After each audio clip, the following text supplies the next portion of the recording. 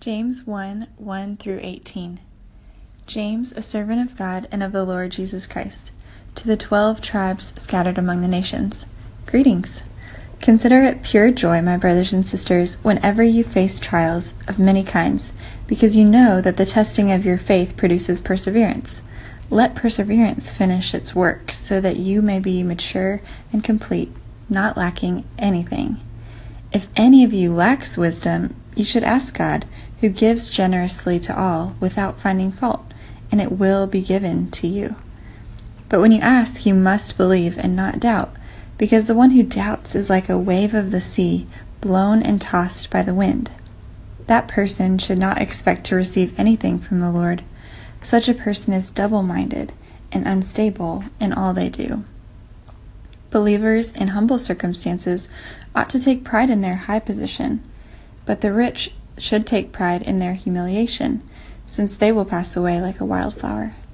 For the sun rises with scorching heat and withers the plant. Its blossom falls, and its beauty is destroyed.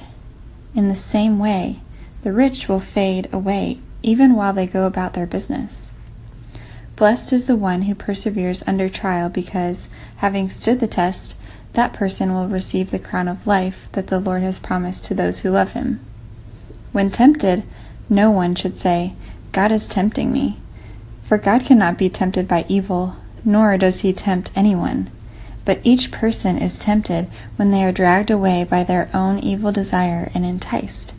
Then, after desire has conceived, it gives birth to sin, and sin, when it is full grown, gives birth to death. Don't be deceived, my dear brothers and sisters.